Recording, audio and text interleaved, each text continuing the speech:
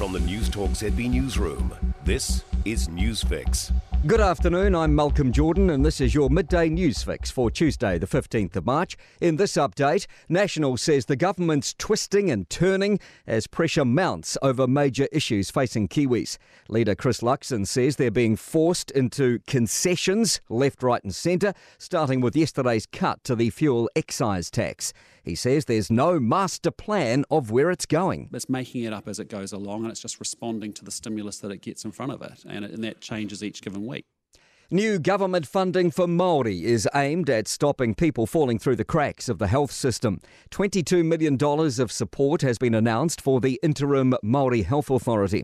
It includes funding for Māori approaches to population health initiatives and services.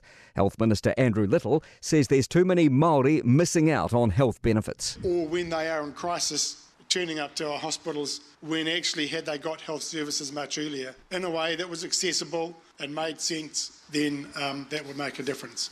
New Zealand continues to see ripple effects from Russia's invasion of Ukraine. ASB Chief Economist Nick Tuffley says the impact on fuel prices has been big, taking money out of New Zealanders' pockets. It's seen the government cut excise taxes and road user charges by 25 cents a litre for 3 months. Tuffley says there's a silver lining of another sort because Ukraine and Russia are typically big food exporters. We are actually seeing that some of New Zealand's key exports, such as dairy, are actually firming. So we're watching this week's dairy auction to see if we get another lift in dairy prices. Questions are being raised about China's stance on Russia. US officials say Russia has asked China for military assistance. Johns Hopkins University international relations expert Sergei Radchenko says China fears if Russia loses badly, they'll stand alone with fewer foreign policy options. They still want to be neutral in the conflict, but they still want to help Russia somehow in order to make sure that Russia is not defeated outright. And at least 636 civilians have been killed in Ukraine since Russia's invasion began, the UN Human Rights Office told CNN in a statement.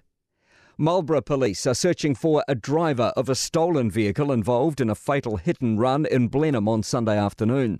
A 70-year-old man was found dead in his vehicle after a two-car crash on Vickerman Street. The other vehicle involved, a blue 2000 model Mercedes-Benz, was stolen the day before. There's a good chance you can avoid catching Omicron even if there's a case in your household. That's according to a virus mutation expert, citing studies from overseas that have attempted to quantify the spread in homes. In the UK, one study indicated the chance could be as low as 15%, while a Denmark study claims it's about 50%. Auckland University's David Welch says a booster gives you a roughly 70% chance to avoid infection entirely anywhere. To sport.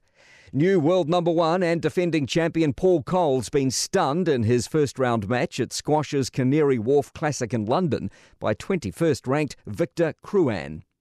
A potentially pivotal moment in the Premier League football title race, with Manchester City drawing 0-0 at 11th-placed Crystal Palace. They are now 4 points ahead of Liverpool, who have a game in hand. And Crusaders captain Scott Barrett's a chance to return for Saturday's Super Rugby Pacific battle with the Blues in Christchurch after his omission on medical grounds in the loss to the Chiefs. I'm Malcolm Jordan and that's your latest news fix. We'll be back with the next update at 5 p.m. from the Newstalk ZB Newsroom.